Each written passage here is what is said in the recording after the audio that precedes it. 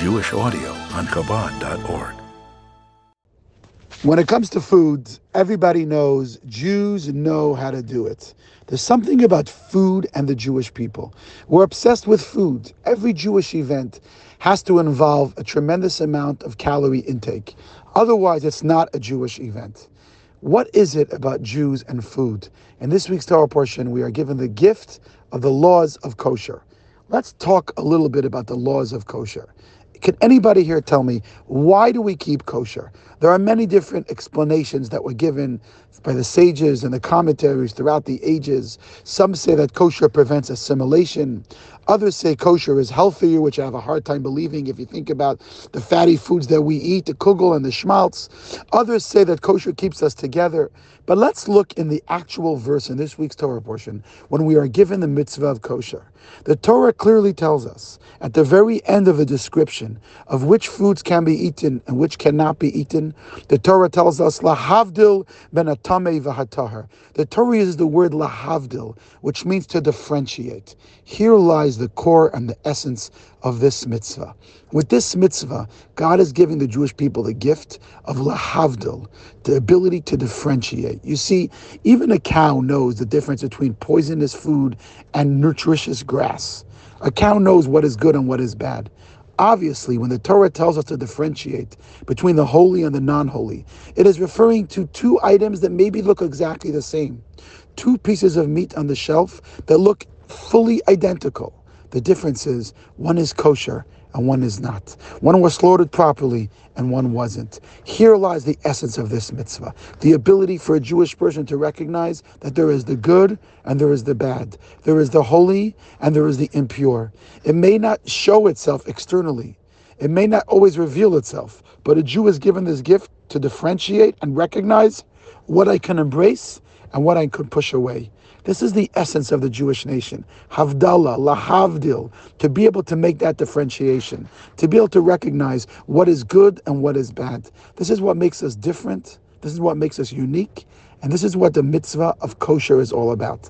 When we observe the kosher laws, we are not just observing a mitzvah that is external, but we're actually transforming our insides as well. Because we are ensuring that whatever we eat, which comes part of us, is only that which is holy and pure.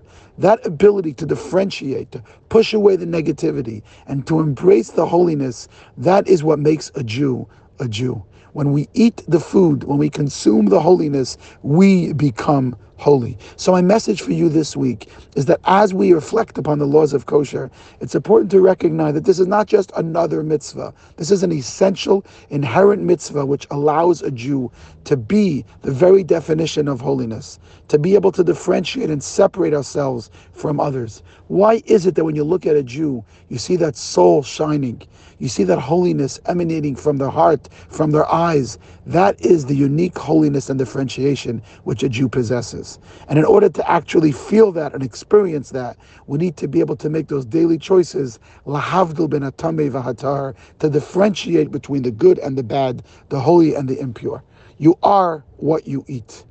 Sounds very esoteric, it sounds very abstract, but it's real and it's tangible. In fact, this week's story will show us that literally what we eat can affect our entire being to the extent that not only it affects our holiness, but it actually can affect our physical health as well. Open up your heart for this incredible story. It took place with a Jew who lived in the Holy Land of Israel by the name of Moshe Kraus. Moshe, one day, was sitting in a room where none of us want to be. Alongside his beloved wife, he was facing a doctor who had a grim look on his face as the doctor said to him, "Come over to my screen. I want you to see these x-rays. I am very sorry to tell you, but it seems like your daughter is very sick. Look, do you see? This is an image of your daughter's digestive system. These are her intestines, and this is a terrible growth that is right there in the heart of her digestive system. We cannot find any explanation for this growth other than a terrible illness."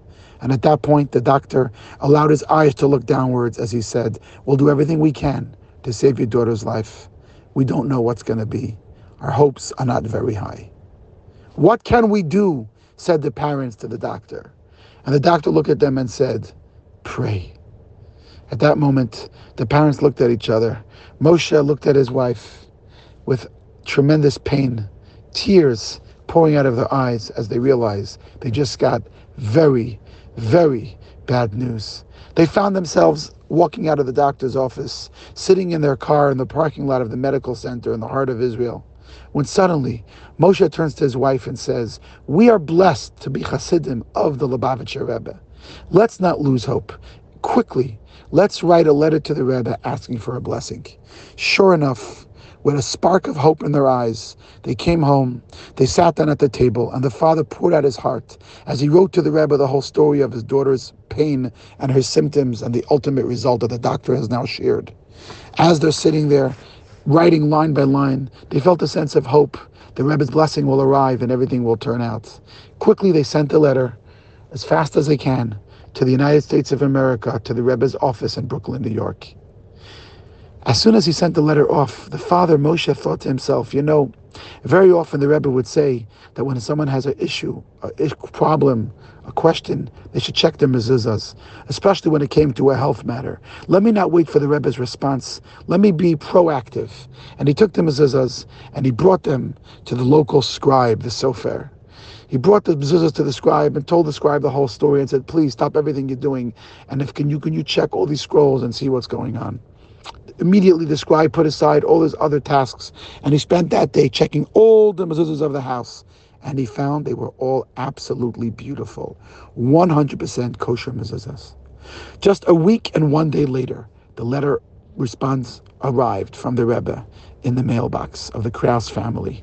Quickly, Rav Moshe opened the envelope with trembling fingers, and in there the Rebbe gives a blessing for a refuah shalema, for complete recovery, and arichas yamim v'shanim tevis, and lengthy, healthy years, and a long life for the young child. At the end of the letter, the Rebbe wrote 2 words, Nun Beis, P.S., postscript, 2 words, Livdoik Hamazainis. Rav Moshe saw that, and he was surprised.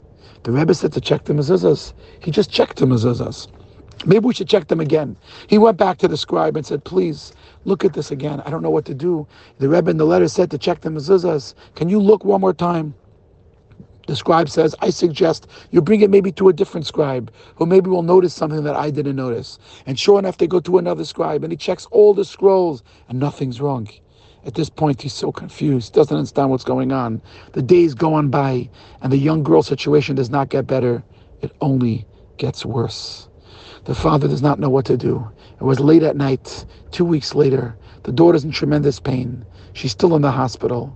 The father takes the Rebbe's letter once again out of the envelope and decides to read it over one more time. Maybe he'll find a message he missed earlier. And he reads line by line. And suddenly, he gets to the last line of the letter and he jumps out his chair and he screams, "Oh no! Oy vey!" The father was frozen when he realized he made a terrible mistake. At the bottom of the letter, the Rebbe wrote Nun Beis, P.S. Livdok hamizonot. Check the foods. My friends, the word mizonot and the word mizuzot looks very similar to each other. He was so used to saying the Rebbe's words to check the mezuzot that he didn't notice that small change, that instead of a zayin, it was a nun. The Rebbe said, Livdei kamezainos, check the food. And he thought it said, Livdei kamezuzos, check the scrolls. What does it mean? Check the food. It was past midnight, but he didn't care. He woke up all his children, all ages, all 7 of his children, and he brought them to the living room. And he read them the Rebbe's letter again, and he told them the story. And with tears in his eyes, he says, "We're a kosher family.